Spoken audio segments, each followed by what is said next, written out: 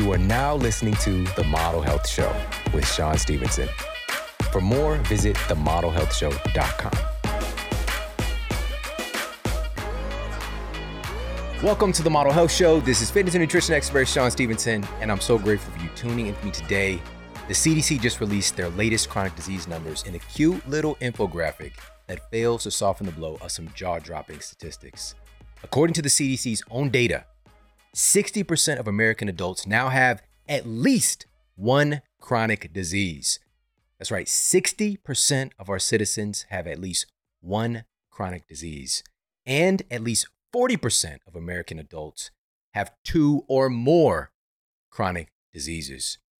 They go on to note how the rampant rates of chronic diseases are the leading causes of death and disability in the United States, and the leading drivers of the nation's $4.1 trillion annual healthcare costs. Every year, it's over $4 trillion with the T dollars invested into U.S. healthcare. And yet, compared to other developed nations, the United States is lagging far behind. We spend by far the most money, and we have some of the worst health outcomes. So appropriately, on this Halloween, we're really going to help to pull the mask off and look directly at some of the most pervasive health issues in our nation today. Now, keep in mind, nearly every one of the conditions that I'm about to name have doubled, tripled, or even quadrupled plus in the last 40 years. For instance, since 1980, the obesity prevalence among children and adolescents has nearly tripled in the United States. Today, nearly 1 in 3 of our kids are overweight or obese. Something is seriously wrong. And again, this has happened in such a short time period, and we're really going to deconstruct how all of this happened, because truly, for us to really get to the solutions, sometimes we've really got to look at the monster right in the face so that we know exactly what we're dealing with, so that we can put a plan together in order to defeat that monster. So whether it's the vampire, we need to know if we need to grab that garlic, right? If it's a werewolf, we're going to have to get some silver bullets, all right? So oftentimes we're fighting against something that we're ill prepared to beat because we don't understand it. And so this is why this information today is so vital. Now, what are some of the most widespread conditions in our population here in the United States of about 330 million U.S. citizens? Well, of our 330 million population, approximately 250 million U.S. citizens are now overweight or obese. This is a significant majority of our population. And again, this is just taking place, this shift where obesity and being in a state of being overweight or obese has become normalized, become the societal norm. It's only happened within the last few decades. In addition, here in the United States, about 130 million of our citizens have diabetes or prediabetes. Also, nearly 60% of the United States population has some degree of heart disease. And also, in a more recent epidemic, nearly 70 million American citizens have digestive diseases. Plus, upwards of 50 million U.S. citizens now have an autoimmune disease. Conditions that were once rare have now reached epidemic proportions. Overall, an analysis published in the peer-reviewed journal Metabolic Syndrome and Related Disorders determined that only 12% of American adults are metabolically healthy. And this is just for starters, because even with the numbers that I'm sharing right now, everything is still trending upward. They're not slowing down. In fact, with approximately 43% of our population being clinically obese and trending up, we're set to cross half of the population being clinically obese within the next few years. There isn't a word to describe how troubling this is, because we know today that obesity is an underlying component in the majority of the top 10 causes of death here in the United States right now.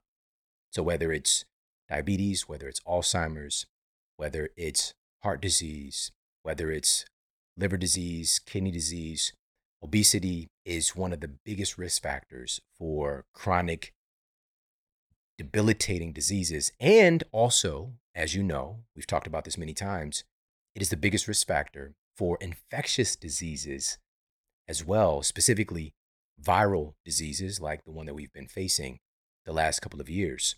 So it's creating a hypersusceptibility because the state of obesity, when our fat cells, which the human fat cells are very, very miraculous. Again, we're oftentimes trying to fight something that we don't really understand.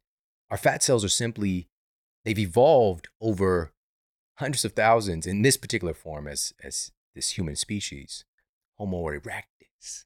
But in this particular form, but stretching back in millions of years, we've really evolved to have these fat cells that are very intelligent in storing energy for when we need it, right? We were facing different times and terrains where food was not as accessible. And so they're really good at doing their job, but our bodies are storing energy for a rainy day that never comes. And so our fat cells can actually expand their volume upwards of about 1,000 times. It's crazy how big and how much they can expand to contain contents. The problem is when they're forced to hold so much, our cells start to send out essentially a false distress signal that is triggering this inflammatory response, and is creating a state of kind of chronic underlying inflammation, right? Things are already on fire in the house, and then a viral infection comes along and just throws gasoline on the fire. All right. So we really have to understand how this isn't about a vanity metric. This is about protecting our family. This is about protecting our health. This is about protecting our future generations. We have to get our citizens healthier. We're not talking about being some one-size-fits-all framework of a human being. There are many wonderful sizes and shapes and expressions of the human body. That's okay. That's what makes us so special. But when we're starting to transition into this place where we are deeply, deeply as a species, metabolically unhealthy, and we're a ticking time bomb for disease and degradation, that's where we have to draw the line. That's where we have to take accountability. That's where we have to support each other and support practices and policies that simply help to normalize us feeling good and being well. And not just for now, but as we see our life expand, our lifespan growing, we want to see our health span growing as well. So now, in addition to this, really understanding, taking a step back, disease and degradation becoming this bad this quickly cannot happen without powerful systems that perpetuate these diseases. Of course, there's the most obvious being the processed food industry. They're really like the Dr. Frankenstein of this horror story, creating frankenfoods that have become accepted as normal. Today, according to data published in the BMJ, nearly 60% of the average American's diet consists of ultra-processed foods. Ultra-processed foods. We're not talking about minimal processing, turning olives into olive oil, or turning a tomato into pasta sauce. We're talking about taking wheat and corn and turning it into Apple Jacks.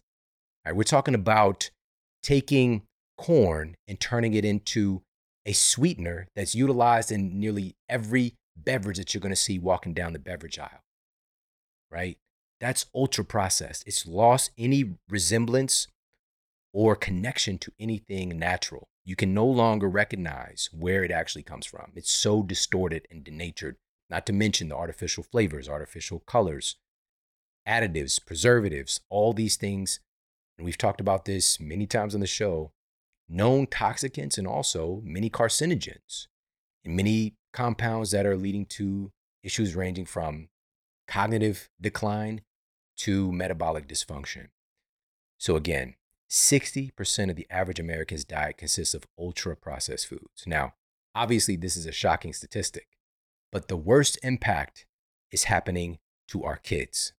A new study published in the Journal of the American Medical Association analyzed the trends in ultra-processed food consumption by young people between the ages of 2 and 19. This is analyzing the data over the past 2 decades.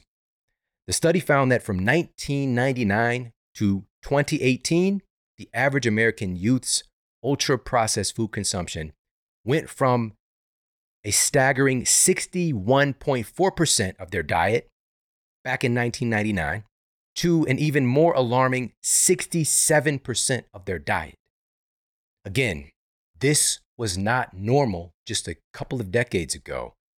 And we see the consequence of this growing trend being childhood obesity has tripled since 1980. We cannot stand idly by and allow this to happen. And please understand that it's up to us. It's up to us as parents, because these little lives are entrusting in us to create conditions where health can be normalized, or we're going to create the conditions where disease is going to be normalized. When we are allowing, again, we're going to look at the larger scale. Matter of fact, let's do this right now, because what's the large scale consequence of our devolved diet? Like, where does this actually show up as far as the numbers are concerned? Well, a massive meta-analysis that was published in The Lancet in 2019, titled Health Effects of Dietary Risk in 195 Countries, examined the links between poor diet and our skyrocketing rates of chronic diseases in our world today. The scientists determined that poor diet kills 11 million people around the world every year. 11 million souls are lost every year due to poor diet. The researchers stated, quote, "Our findings show that suboptimal diet is responsible for more deaths than any other risk globally," highlighting the urgent need for improving diet across nations. Please hear this, because major media is not going to inform you about these facts. Our sick care system is not going to educate our citizens on these facts. That poor diet is the number one causative agent for mortality in our world today. It's the number one most lethal thing. It's not the thing that's getting the headlines. And there's a reason why that is. And though I truly, truly do wish this weren't the case, this is the situation that we now exist in. The numbers don't lie. In this context, all right, as much as I wish this wasn't the case, this is the situation that we currently exist in. All we have to do is take a step back and look at the results. Look at what's happening to our society. At some point, we have to stop and just look at the results. We have a system of sick care that makes trillions of dollars in revenue superficially treating the symptoms caused by the consumption of these fake foods. Notice that I said treating the symptoms. Why on earth would we have a healthcare system that educates and supports people on removing the cause, i.e. poor diet being the number one thing, of their symptoms, when it's a system in and of itself that depends on disease and ignorance to remain lucrative? If we have a society of healthy people, the system fails. Trillions of dollars that are invested into it go to other things instead of the pockets of those who are profiting from it. And we're going to get into, again, it's kind of a Scooby-Doo situation. We're going to pull off the mask and see, we're going to see who's behind this mystery. All right. So today we're hopping in the mystery machine together. We're going to work together to unpack this issue. Now let's take a look at a specific example of what I mean by treating symptoms rather than removing the underlying cause of a disease. Now, our bodies are very, very intelligent, but they're running on very specific programs. And these are programs that our genes expect of us in the way that we've evolved. And so we have a system that hasn't evolved with exposure to inordinate amounts of sugar and processed food, newly invented packaged ultra-processed foods. And so when the majority of our diet is ultra-processed foods and we're eating insane amounts of sugar, like right now, the average American, if we're looking at added sugars and naturally occurring sugars, is eating well over 100 pounds of sugar per person annually. When you're eating like this, your body is supposed to develop high blood sugar and insulin resistance. You're not deficient in a drug. Your body is supposed to react like that. It's trying to adapt to these abnormal conditions. That's normal. That's normal for your body to respond that way. And also, a disease or pain is, that programming is to direct us to change, to move away from that behavior that is harming us. it's adaptive, and it's survival programming. We've created a culture that allows companies to extravagantly profit from our citizens' collective pain and suffering, not by helping them to remove the cause of their suffering, but by medicating normal, by medicating the body's normal response to abnormal conditions, by treating an isolated symptom while the underlying dysfunction rages on beneath the surface. Because as you know, when we are diagnosed with type 2 diabetes, or put on metformin, or we find ourselves in a place where we've become insulin resistant and we're given insulin, even though we're insulin resistant, our bodies are adapting to abnormal conditions. A diagnosis of type 2 diabetes, this isn't our body's way to try to take us out. It's our body's way to help us to survive when constantly exposed to such an abnormal input. It's adapting to survive. But by us treating the symptom, we're saying, fuck that adaptation. We're going to try and force down superficially your blood sugar. All the while, all the mechanistic problems are happening behind the scenes still. And this is why diabetes is a leading cause of death. Amputations, blindness, heart disease, liver disease, kidney failure, the list goes on and on. Something else is going to break down. The blood sugar is giving us that signpost that, hey, you might want to stop eating these fucking Lucky Charms. All right, now let me reel it in a little bit. Let me reel it in. My passion is coming from this place where this is what I grew up with, and losing so many of the people that I love, and almost losing myself, almost losing my life. I was just 20 years old when I was diagnosed with this so-called incurable spinal condition. I had an advanced arthritic condition of my spine when I was 20. And this was normal. And poor health was normal in my family, right? Growing up with chronic asthma and allergies, and my little sister having eczema, my little brother, asthma, my mother, pretty much about 90%, 85 to 90% of my family members being obese, right? The list goes on and on. We're growing up. We don't know that there's a difference, though. We're just inundated with low quality food. We don't know that there's a difference. I had no idea that the food that I was eating was contributing to my health issues. I had no cognitive association just because I grew up in conditions where I wasn't given access to that insight, that education, and we simply just didn't know. And so that's a part of the problem, of course, is lack of education, lack of access, and poor nutrition accessibility, right? Processed food specifically. I mean, when I eventually started the process of transforming my own health, reversing that so-called incurable condition, regenerating the tissue of my spine, my advanced kind of low bone density as well, where I broke my hip at track practice. When I started to reverse these conditions, I was living in Ferguson, Missouri, where I could not escape all of the ultra-processed foods. I was just surrounded by fast food. As soon as I walk out of the apartment complex, right across the street, there's a liquor store. And then from there, every fast food restaurant that you can name within a 2-mile radius, I'm just surrounded by it. It's cheap, it's tasty, and it's right there. That's all we know. And so education, accessibility, these are core issues. But ultimately, again, we have to look at what are the systems in place that are putting that food right in front of my face and that are blocking me from seeing the fact that there is better for you. There is better available.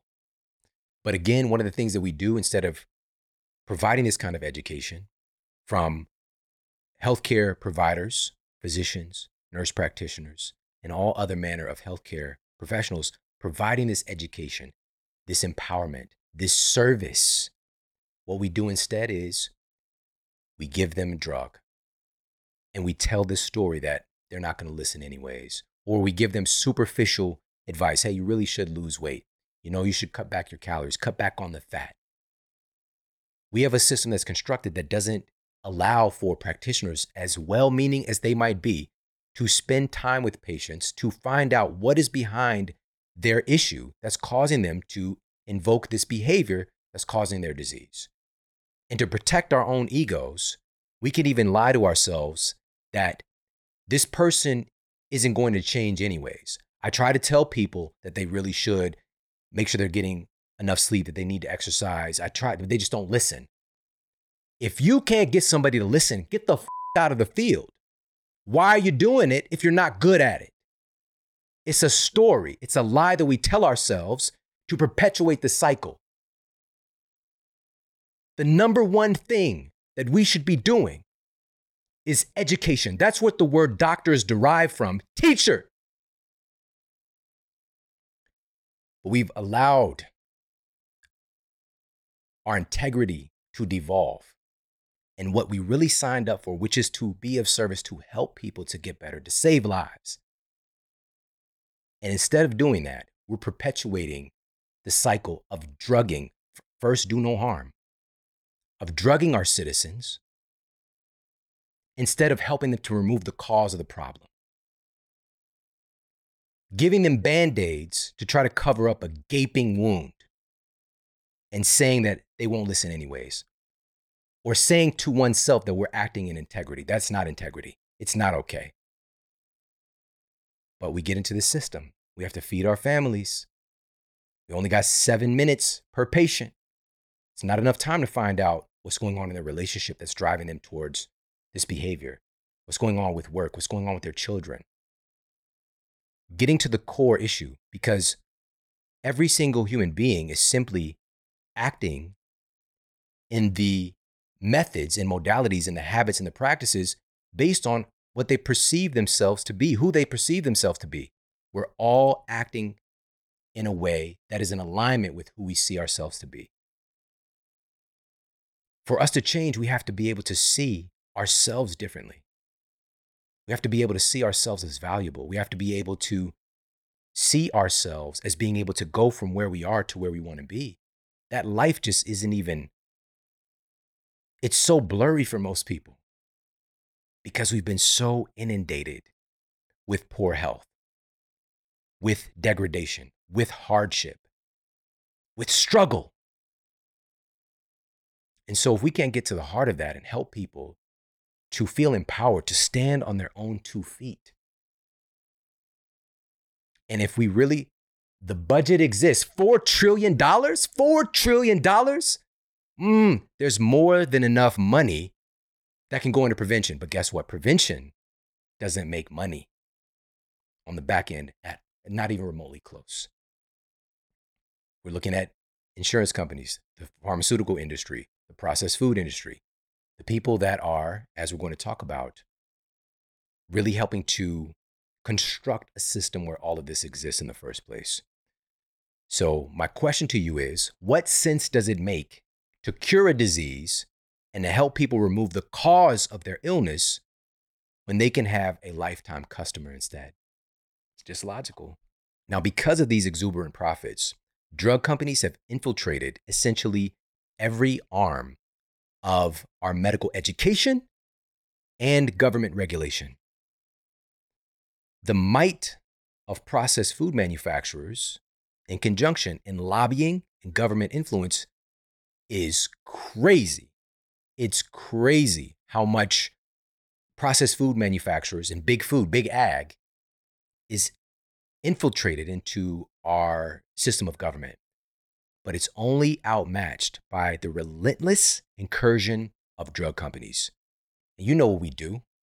We're going through data. We're going through published facts. I've got the receipts. I'm not here just throwing shit at the wall, see if something sticks. We're really talking about that. We're really getting into the nuts and bolts of what's going on. In fact, specifically looking at the pharmaceutical industry's tentacles reaching into our government, as part of their strategy to reduce oversight and to maximize profits, in the last 25 years, the drug industry has spent 50% more on lobbying in our government than any other industry in the United States. 50% more. The drug industry spent an average of $450,000 on lobbying for each of the 535 members of Congress in the year and a half prior to the 2016 election. For example, they also maintained 3 drug lobbyists for each member of Congress as well. In 2020, 2/3 of United States Congress members cashed a check from the pharmaceutical industry. Our own government is the werewolf in our epidemics of disease by continuously installing policies that support processed food companies, drug companies, and the insurance industry, rather than protecting our citizens. They seem so helpful being a werewolf. They seem so helpful and charismatic on the surface. They seem normal. But when the metaphorical moon rises, they howl at the dollar signs and end up leaving a lot of dead bodies in their wake. The truth is, our government is deeply influenced by corporate interests. It is what it is. And if you're not awake to this, I promise you, 1, 2, Freddy's coming for you. All right? Better wake that ass up. The truth is, again, our government is deeply influenced by corporate interests. Most notably, it works hand in hand with our sick care system that profits to the tune of, again, trillions of dollars from our society's collective sickness. In particular, the integration of drug companies into our government system is startling. Let's look at this a little bit. We believe that the FDA is looking out for our best interests with processed food companies, with food and agriculture overall, what's coming out to the market, with drug companies. That's what we believe on the surface. It's the gold standard. But we've devolved to accepting the fact that the FDA, the very organization responsible for regulating drug companies, is now massively funded by those same drug companies. Today, drug companies provide the FDA with billions of dollars annually, making up nearly half of the FDA's budget. And 75% of the FDA's scientific review budget comes from the very same drug companies that they're supposed to be policing. And this is all under the guise that this is for our collective good. Because with the advent of user fees, where drug companies, and this is just a recent thing, funny enough, within this last 30-year time span, this is a recent change in government policy where drug companies can pay the FDA to get a faster review done of their drug. Let me just go ahead. Let me break you off. Let me get that approval right quick from you. This is a new thing. And if you look at the numbers in drug approvals and also the number of deaths, for example, the EJS Center for Ethics at Harvard University recently noted that about 3 million Americans are hospitalized annually now for properly prescribed medication. All right, there's something going on here, not to mention well over 100,000 people dying annually from prescription drugs. So the rise in approval of drugs that have later been deemed to be unsafe, that's taking place during this advent of user fees. More stuff to the market, more problems. More money, more problems. All right? And so we've also seen some of the biggest tragedies in American history from the pharmaceutical companies in this time period as well. Most notably right now with the opioid crisis that is still raging on.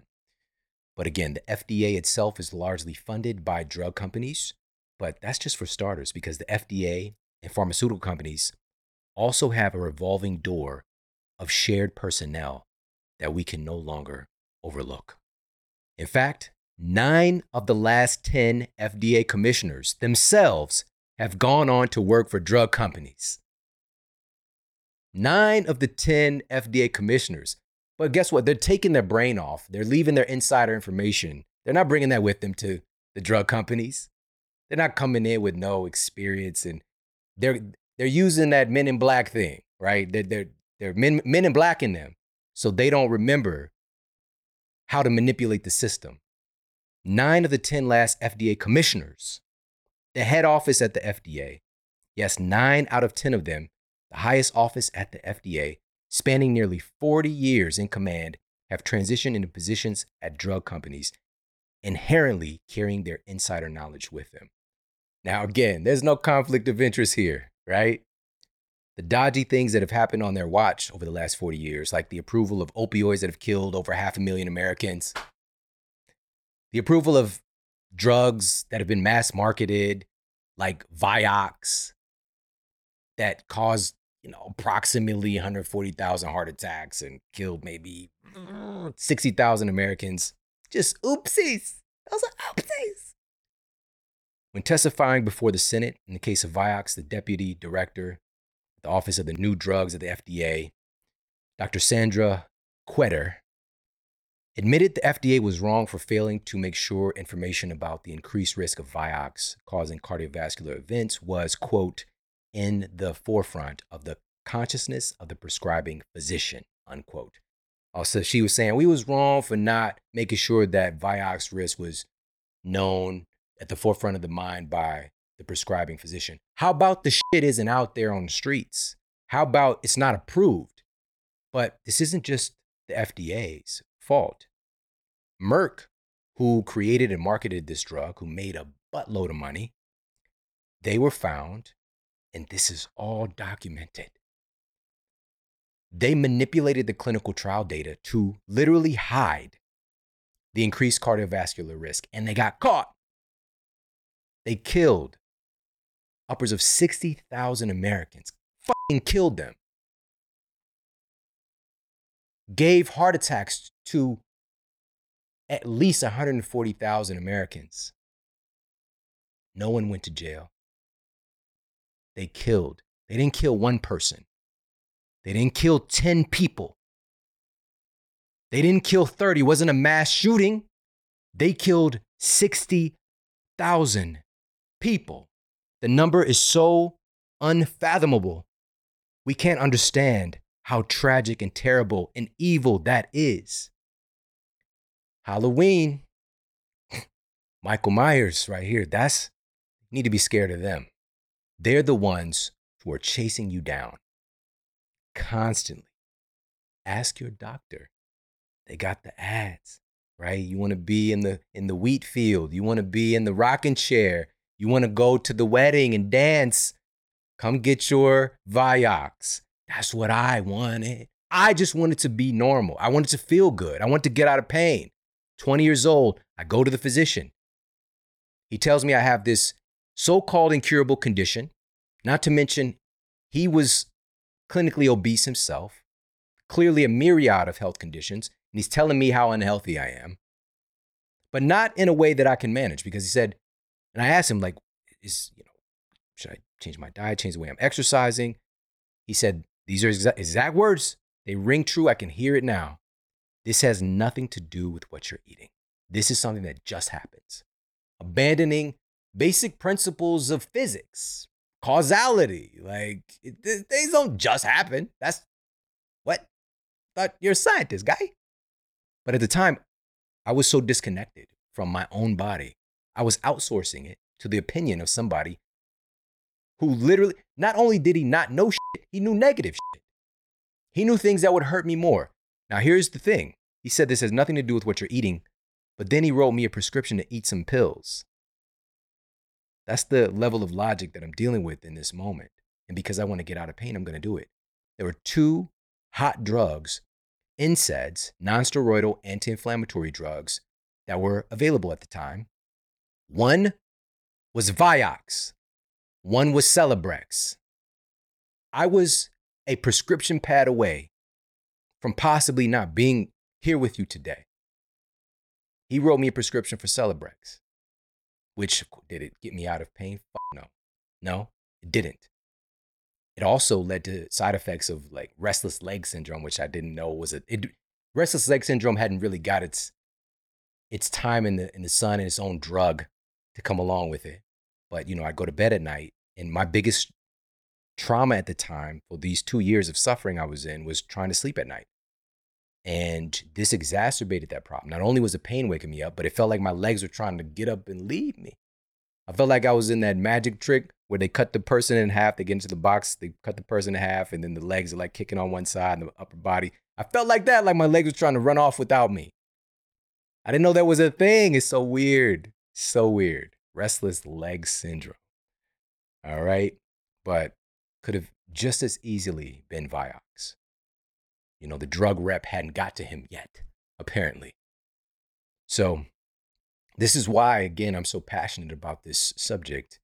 And I'm asking for your compassion in this dictation because I really do want you to be empowered and informed. But most importantly, oftentimes to solve a problem, we have to know what we're dealing with. And some of this stuff can get a bit scary. All right, it can be a bit freaky deaky. But I believe that we have the power to transform this. We have the power to take control of our health. We have the power to shift what's happening in our education system in training our healthcare professionals.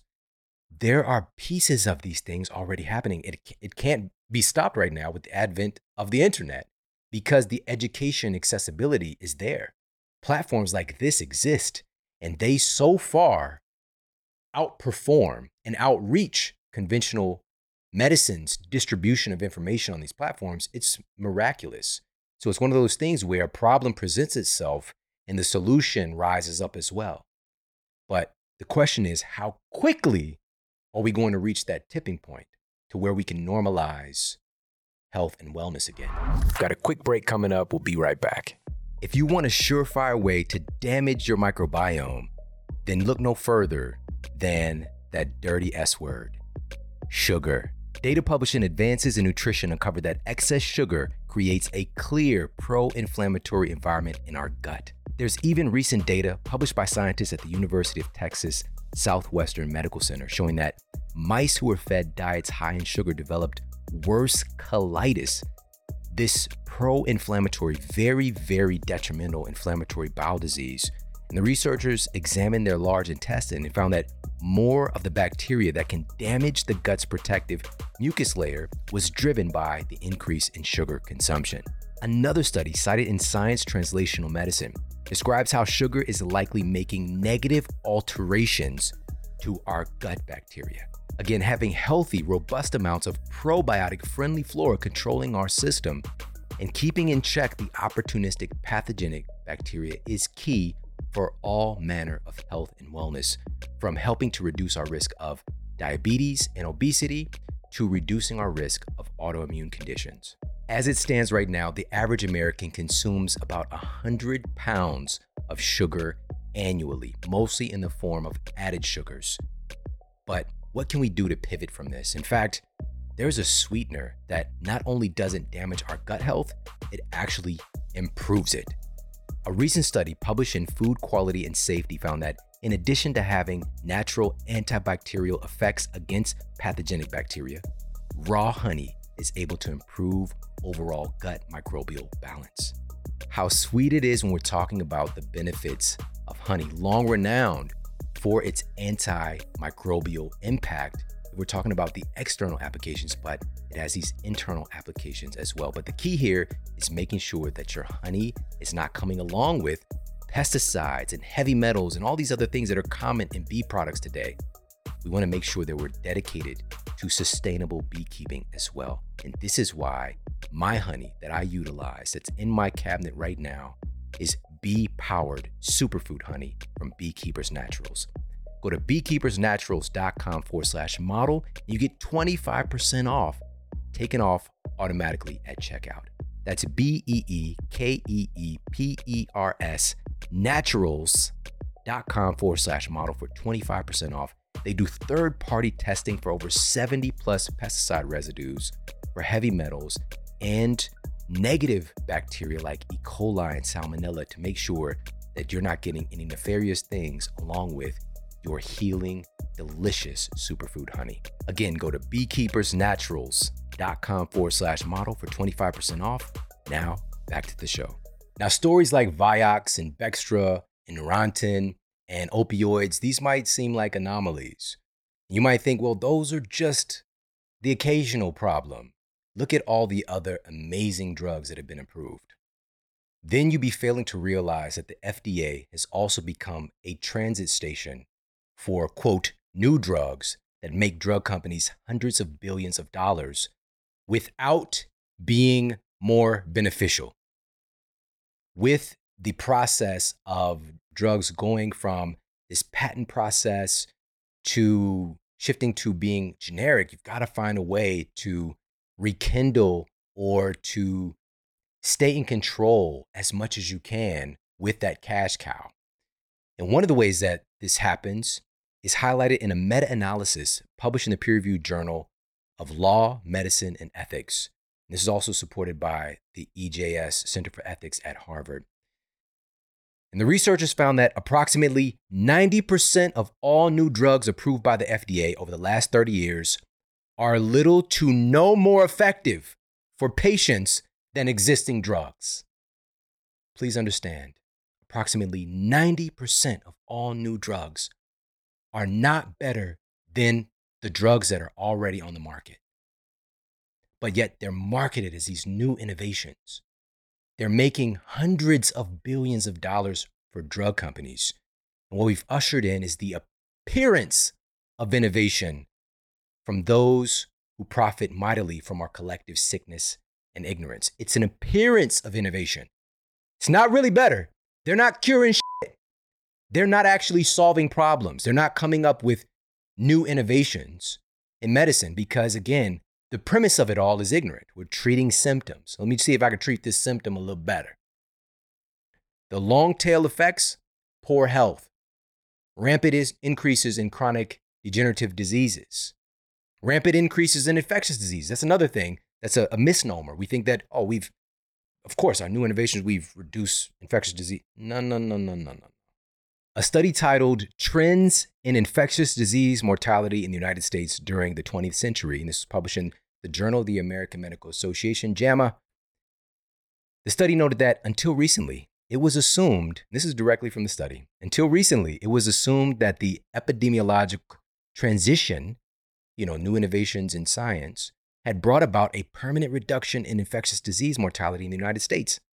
However, in the United States, mortality due to infectious diseases increased 58% in that study period, which was between 1980 and 1992. A trend that was unforeseen, as the researchers stated. We're seeing more and more epidemics of infectious diseases taking hold as well. What is going on? Why is this happening? Could this be due to our perversion in our association with nature and the natural order of things? Could this be our multi-pronged epidemics of chronic diseases that inherently increase our susceptibility to not just in chronic diseases, but also infectious diseases as well? Now, circling back to the entity that is so deeply profiting from our collective sickness, drug companies are really the vampires in this scary movie, sucking our citizens dry of their money while simultaneously bleeding people of their life force. On the surface, they seem so prestigious and attractive, yet they're able to hide their teeth. But what I'm here today to share with you is that a vampire can't come into your home unless you invite them in. It's in the rule book. It's in the rule book. Stay out of the system. Do your best to stay out of the system, where the modalities are cut, burn, poison. Where is health involved in any of those things? Come on, this is so, again, at some point, this thing gets turned on in you where you realize, wait a minute, the premise of this entire system is flawed. We are literally not removing we're treating symptoms. We're not getting rid of the thing that's causing the manifestation of a symptom. We're just treating the symptom. And by doing that, we can tell ourselves we're saving this person's life. There are situations, of course, there are situations where drugs are wildly appropriate. Absolutely. But the vast majority of drugs that are prescribed today that people are utilizing, by the way, here's a little not so fun fact. Just to look at it, is all this drugging of our citizens, is it working? A study published in the journal Mayo Clinic Proceedings found that upwards of 70% of our citizens are already on pharmaceutical drugs at any given time.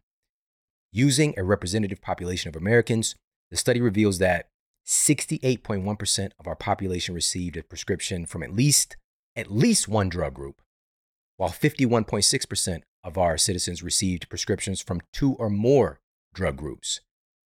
Now, to be clear, this analysis, we're talking about entire classes of drugs. So many people can be prescribed multiple drugs within a single class.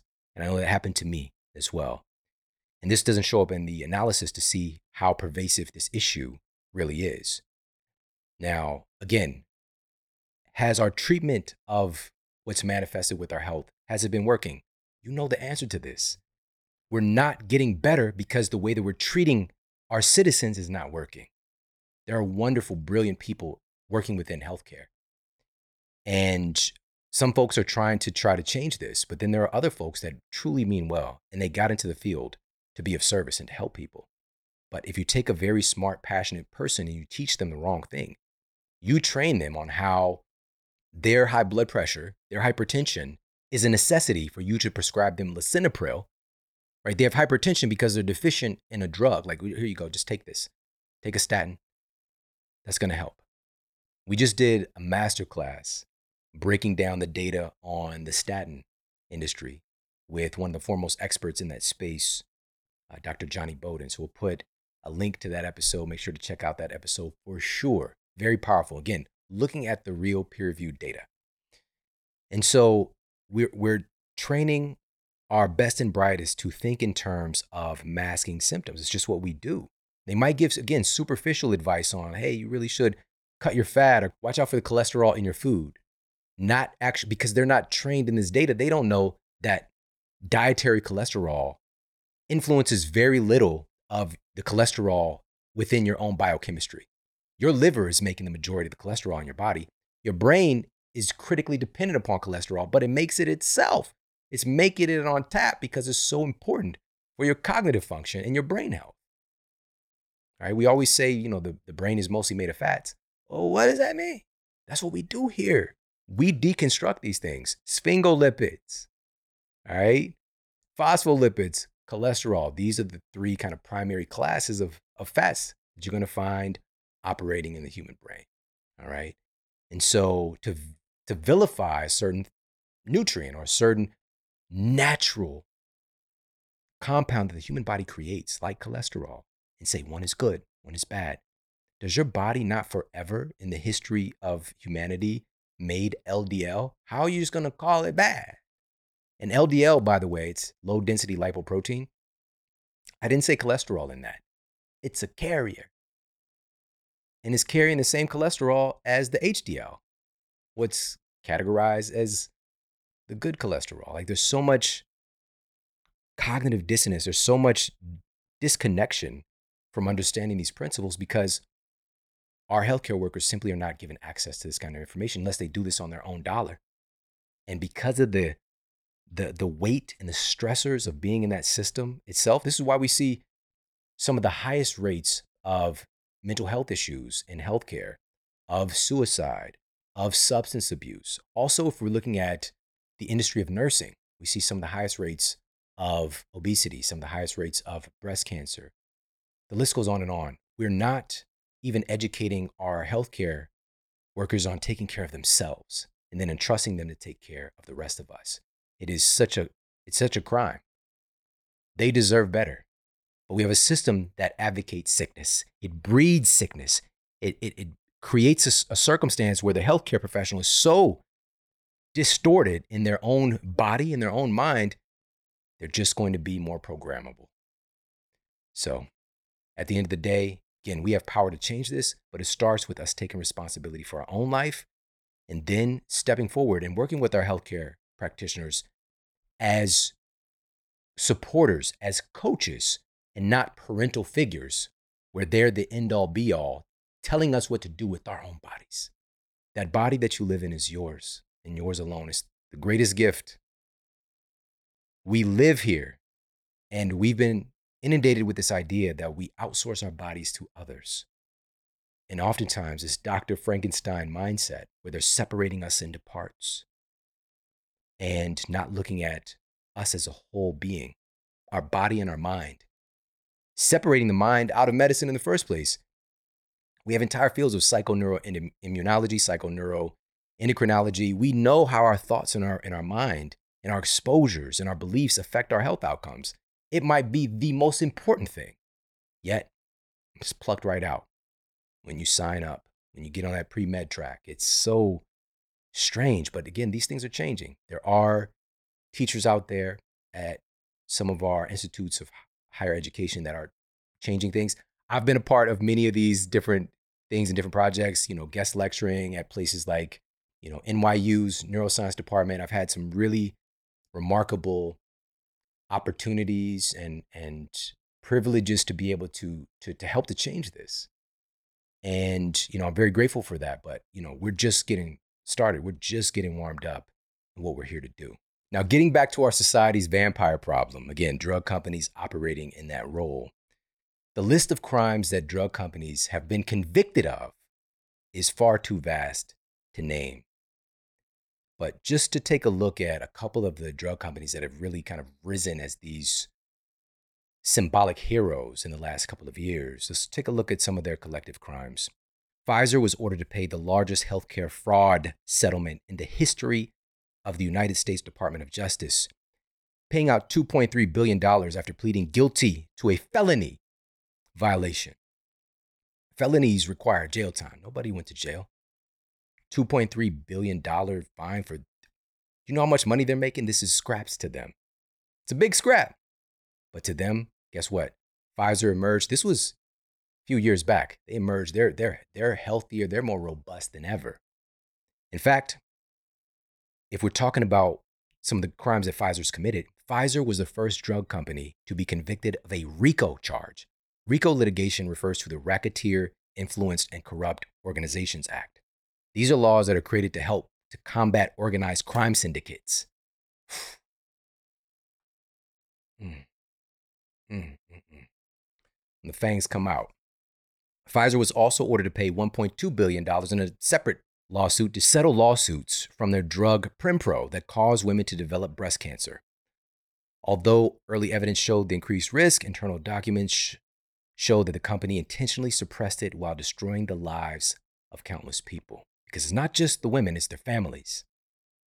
Pfizer was also caught testing an experimental drug illegally on Nigerian children. Lives were lost. It took 15 years for those families to be compensated.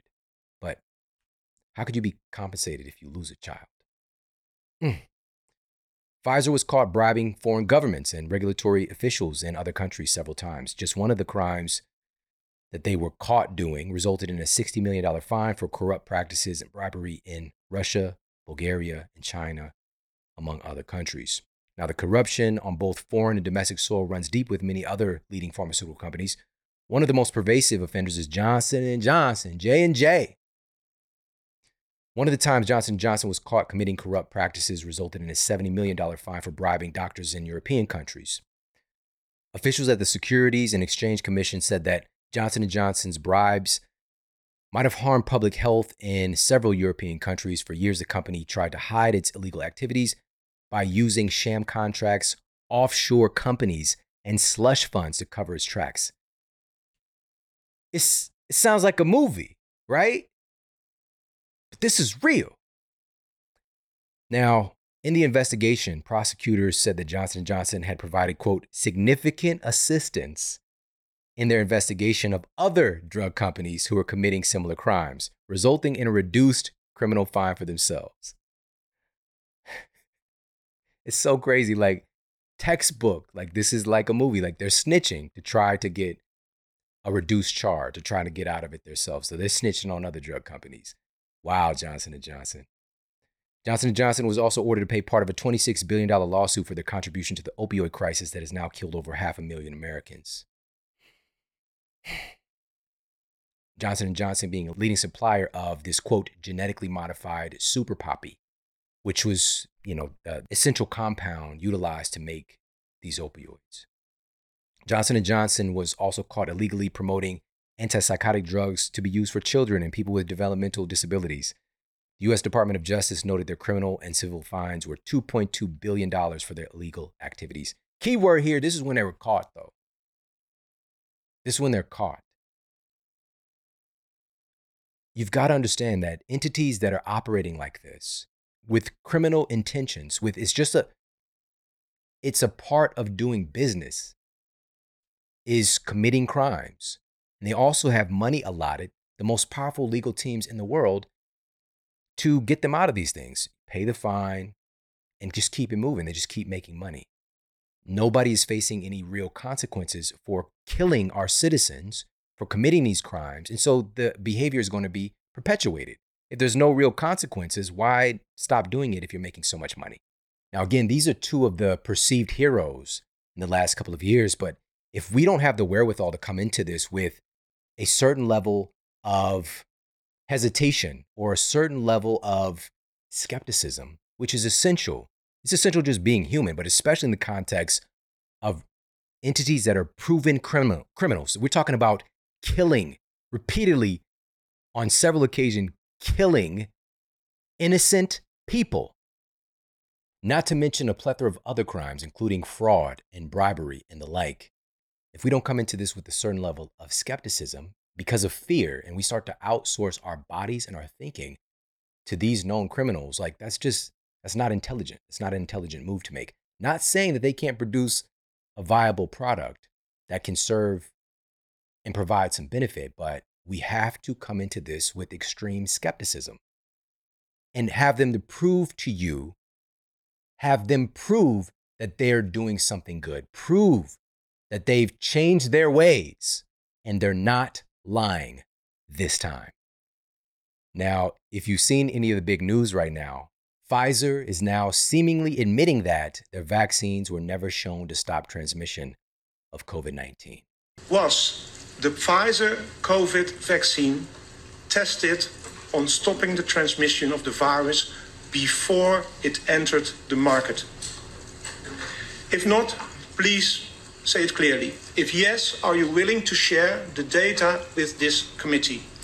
And I really want a straight answer, yes or no, and I'm looking forward to it. Thank you very much. Regarding the question around, did we know about stopping immunisation before it's entered the market? No. We had to really move at the speed of science to really understand what is taking place in the market. And from that point of view, we had to do everything at risk. Now, many people in the industry, the quote fact checkers are like, oh, that's old news. No one ever said that they stopped transmission of COVID-19. Well, here's the head of Pfizer, Albert Bourla, stating that it stops transmission. But there are a lot of indications right now that are telling us that there is a protection against transmission of the disease. Now, you might have thought, hey, that was a fluke. Maybe he just accidentally slipped. It slipped out. Well, here's him again saying that it stops transmission. The efficacy actually in our three-dose vaccine in children was 80%. You're talking about efficiency to prevent severe disease or to prevent infection? To prevent infection. To prevent infection. Yes. Well, that's just him. All right, that's just the head of Pfizer. No biggie. Well, here's the head of the CDC saying that it stops transmission. Our data from the CDC today suggests, that vaccinated people do not carry the virus, don't get sick, and that it's not just in the clinical trials, but it's also in real-world data. All right, that was the head of the CDC, Rochelle Walensky, saying that it stops transmission, but it's got to stop there. That's not going to have effect on people's thinking.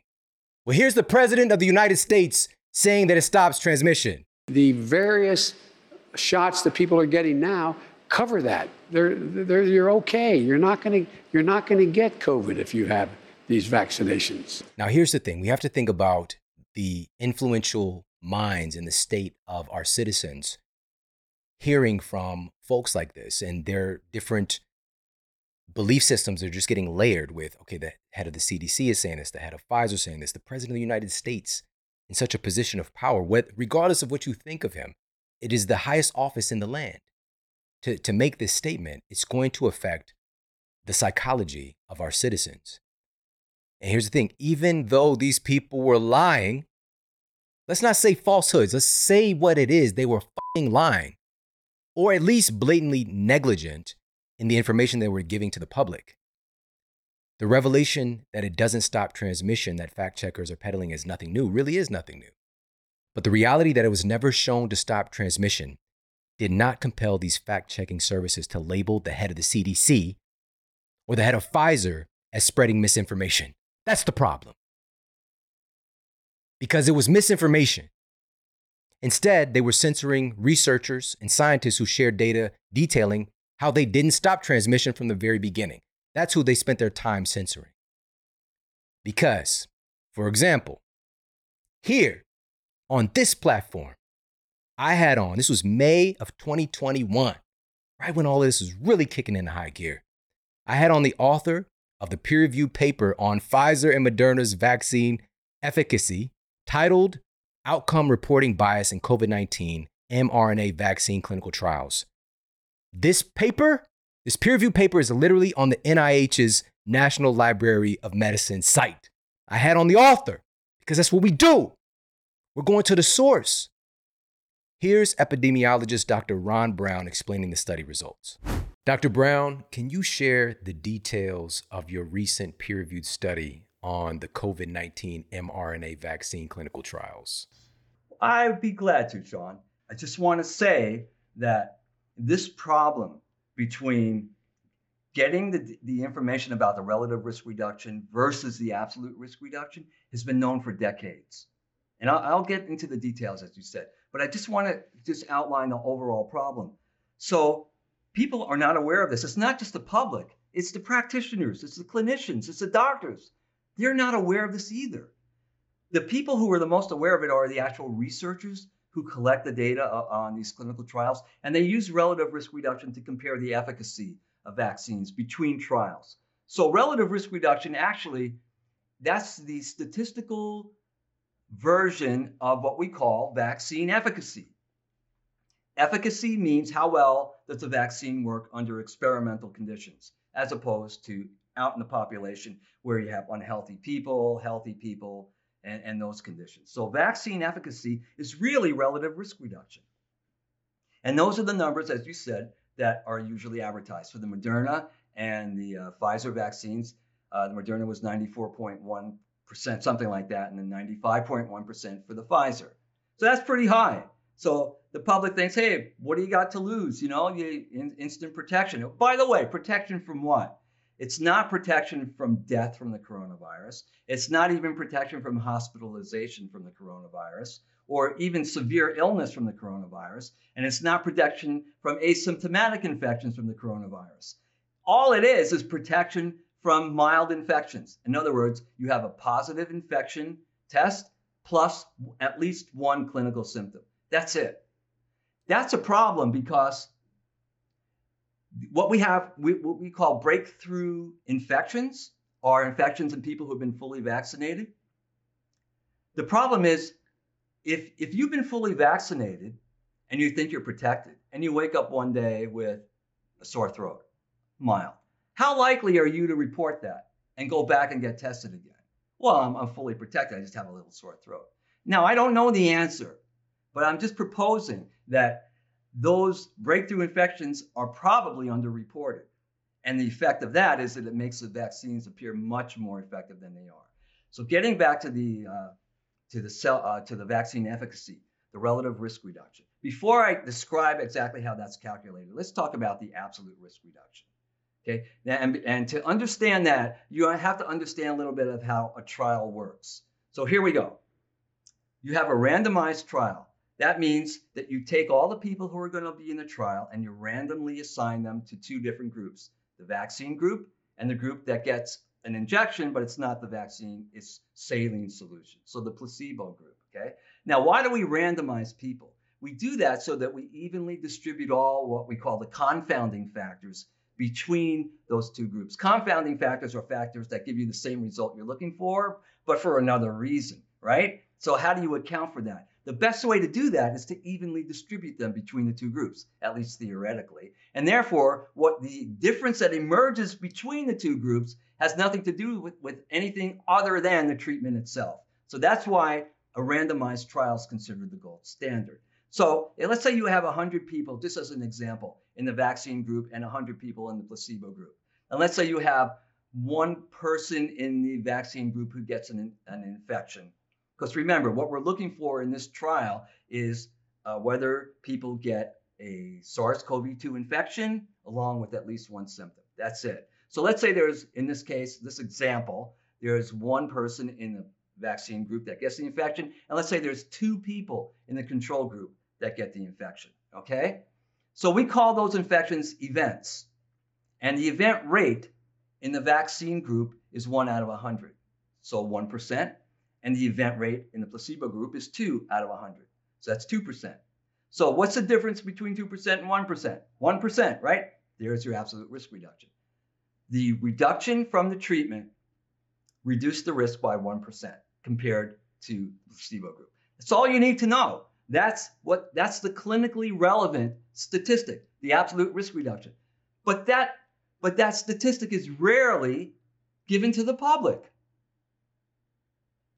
So where does the relative risk reduction come? Well, if you take the absolute risk reduction, divide it by the event rate in the control group, that gives you a relative risk reduction. In our example, that would be not just 2% or 1%, it would be 50%, because you're dividing 1% by 2%. See, there's a mathematical property about dividing by percentages. You divide a number by a percentage, which is really just a decimal or a fraction, you get a larger number, not a smaller number. Usually when you divide numbers, you get a smaller number, right? In the case of a number that's a fraction or a percentage or a decimal, when you divide a number by a percentage, you get a larger number. So that's the mathematical magic behind converting an absolute risk reduction to a relative risk reduction. So why do we do that? Well, because technically, think of it this way. If you take the reduction in the risk of the disease from the treatment, that's the absolute risk reduction, right? How is that relative to the people who didn't get the treatment? The control group. So basically, you're dividing the event rate in the vaccine group, the 1%, that absolute risk reduction, by the 2% in the control group. 1% divided by 2% is 50%. There's the magic, okay? Now, the FDA and some other groups have said, when you're dealing with the public, you have to let them know what both numbers are, not just the absolute risk. You got to let them know both and the relative risk. Why? Because the relative risk isn't really relevant to public health and clinical outcomes. It's the absolute risk that people need to know. This is specifically what I want you to say. We know the relative risk. So the relative risk with Pfizer, 95%. Yeah. Relative risk with Moderna, 94%. What is the actual absolute risk for both of those? For the Pfizer, the absolute risk is 0.7%. And for Moderna, it's 1.1%. Now, I have to tell you, when I did the calculations for the Pfizer and I saw 0.7, I just stared at it like, wait, what is this? Is that 70%? No. Is it, 7%? No, it's 0.7%. 0.7 is 0.7%. It's less than 1%. So that's the absolute risk reduction of the Pfizer vaccine. That's right. And for Moderna, it's not much different. It's 1.1%. That's dramatically different from the 95%. Tell me about it. You think? That's marketed. But the thing is, the 95% is true as well. It's just what's being shared with the public. There's a part being left out. Exactly. So you're misleading people by leaving out other information to put the information you get into proper context, right? There's a word for that. Misleading by omission, something like that, right? Yeah. So yes, it's true. It's 95 and 94% vaccine efficacy according to the standard way of doing it, the relative risk reduction. And by the way, they've done it that way for decades, okay? Nothing new about that. Except for decades, the journal article editors and all these other agencies are saying, we need more information than that, especially when you're dealing with the public. And for decades, it's been ignored. Now, again, in the Pfizer clinical trials, what was propagated, Pfizer and Moderna, is that it was providing this robust 95% efficacy, right? 95%. That sounds amazing to anybody. Like, I want that 95% protection. But that was the relative risk reduction, which is more of a clinical endpoint where you can compare one clinical trial to another. That's a much more appropriate place for a number like that to be used. The absolute risk reduction, which is your risk reduction as an individual in the real world, it wasn't 95%. It wasn't 50%. It wasn't even 10%. It was less than 1% in the case of Pfizer's vaccine. The absolute risk reduction offered to you by the Pfizer vaccine was an unimpressive 0.7% risk reduction. And the absolute risk reduction of Moderna that was promoted to be 94% risk reduction. That's the relative risk reduction. Not a lie, but it's not the appropriate number to give to an individual or in putting in public healthcare policy. The Moderna vaccine, absolute risk reduction, your risk reduction for you as an individual is 1.1% risk reduction for you in the real world. This was a far cry from the lofty 95 and 94% risk reduction that was promoted so heavily. And it was given without context, because here's the other part that was wildly overlooked. That important parts of this dictation, when talking about their clinical trial data, the 1.1% risk reduction in the case of Moderna and the 0.7% risk reduction for the Pfizer vaccine, what's so often overlooked is that obviously wasn't a risk reduction in transmission of the disease, you catching the disease. So again, that affirms that, yeah, this isn't new information. But it also wasn't a risk reduction for severe symptoms or hospitalizations.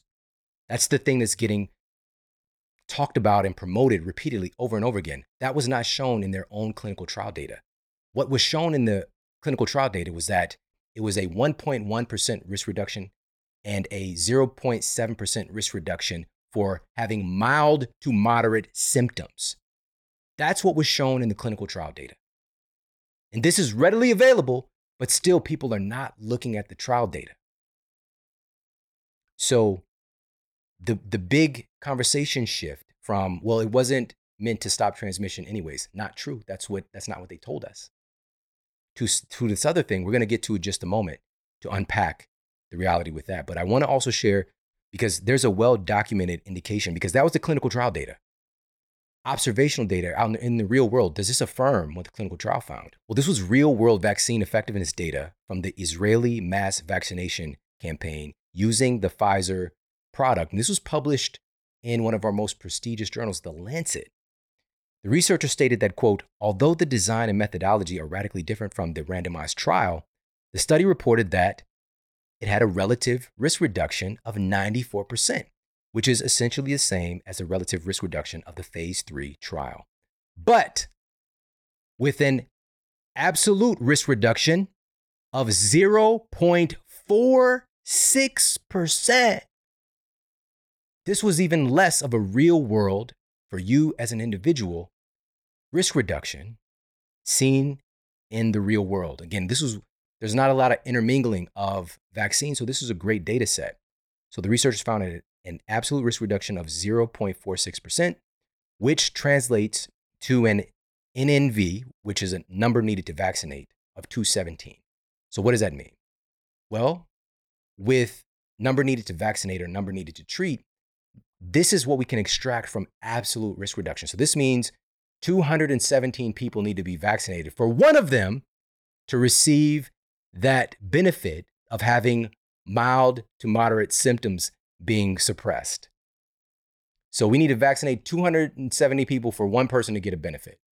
And the benefit is not preventing them from going to the hospital, it's preventing them from having mild to moderate symptoms. The absolute risk reduction noted by these researchers in the Pfizer analysis after they analyzed the data from their clinical trials, in their analysis of the population study, found an absolute risk reduction of 0.46% in the real world. The vaccine was nearly twice as ineffective in the real world than it was in a clinical trial.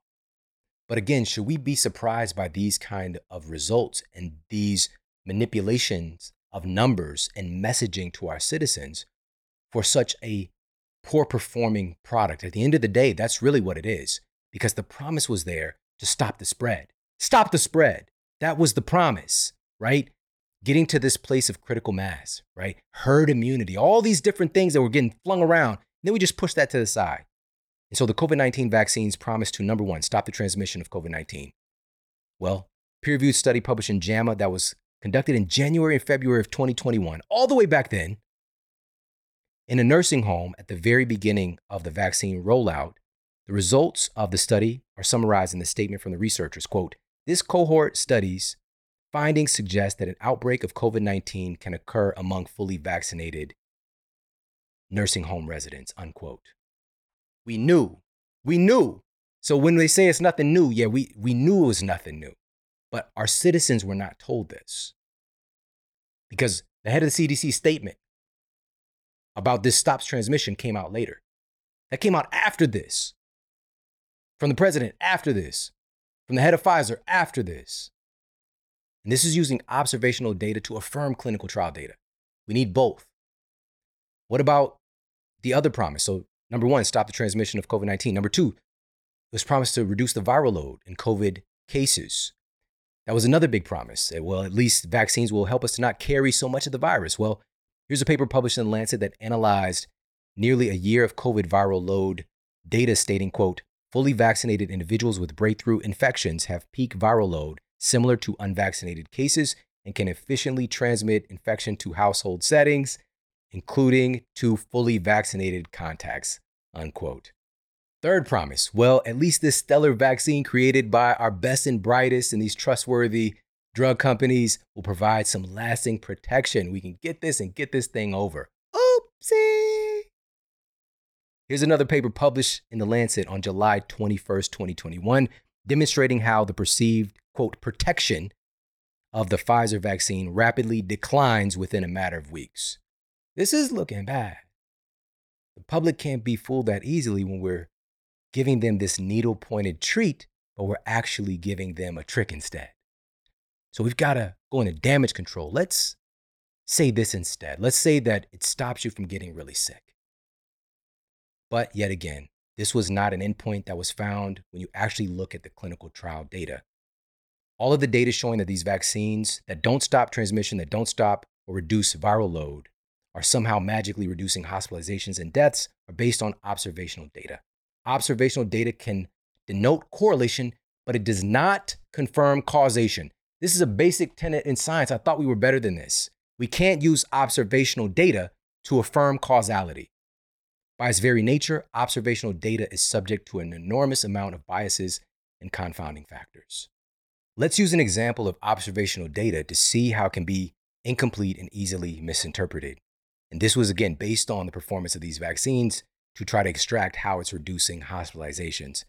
This was actually published by the CDC in September of 2021. And it's a report on the effectiveness of vaccines to reduce hospitalizations. That is the point of this paper.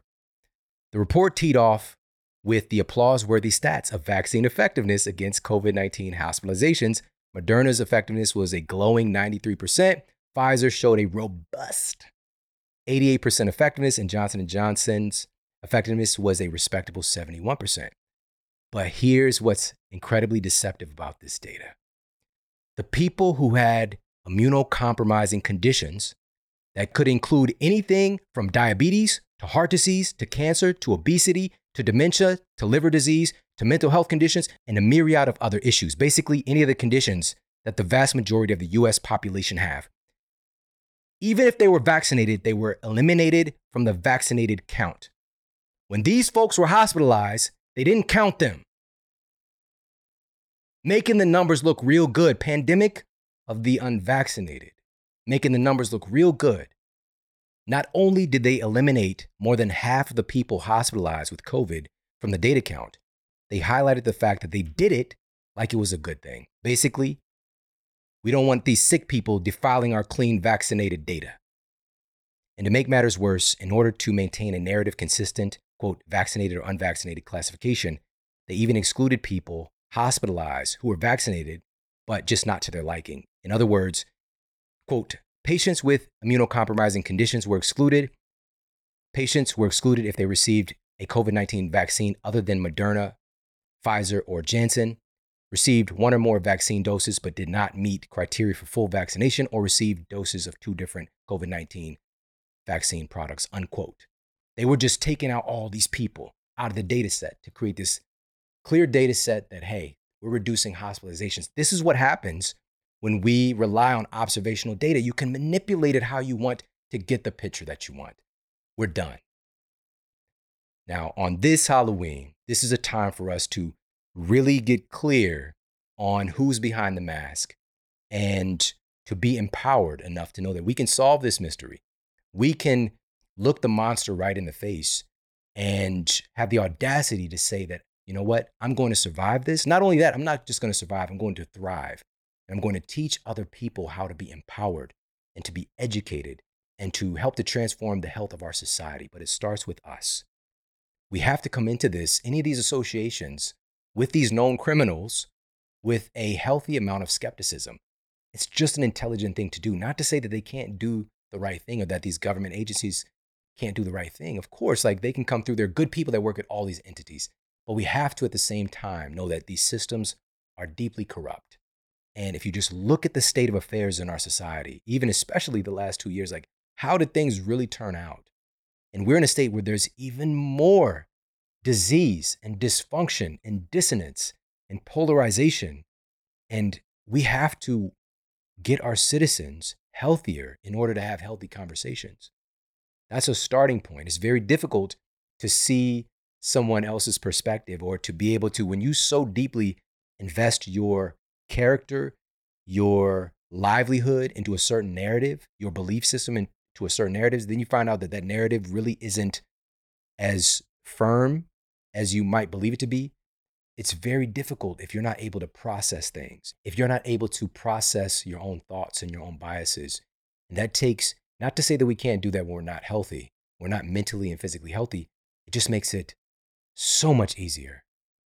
And so my call to action for you today is to take the time, truly right now, more than ever, to invest in your health, to invest in your mental well-being, to invest in your education. We're pulling back the curtain. We're taking a look at what's happening behind the scenes. But most importantly, what are we going to do about it? Let's start to put some things into action. And it starts with simple principles, making sure that we're getting in a few minutes of activity and walking each day, eating real whole foods that we can recognize where they come from, making sure that we're getting adequate amounts of sleep, having some management practices for the stressors in our lives, and of course, being very vigilant in having authority in where we're placing our trust. Because the most important trust for us to have is within our own heart, within our own spirit, and listening to that inner guidance system. So, again, we all kind of felt like something was really wrong or off these last couple of years, but it's that trick or treat vibe that's happening behind the scenes where they're giving us a piece of candy. Here's your little treat. But in reality, it's a sleight of hand because on the backside, there's the ultimate trick going on where they're the ones profiting. All right. It might seem like we're getting these little things, little nuggets of hope, little nuggets of, advances in healthcare. But as we already discussed, it's the appearance of innovation. The real innovation is going within to get ourselves physically and mentally healthier. And I appreciate you so much for being a part of this and being a part of this mission. Please share this episode out with the people that you care about on social media. You could tag me. I'm at Sean Model. You can send this directly from the podcast app that you're listening on. And we've got some epic masterclasses, powerful guests coming very, very soon. So make sure to stay tuned. Take care. Have an amazing day. I'll talk with you soon.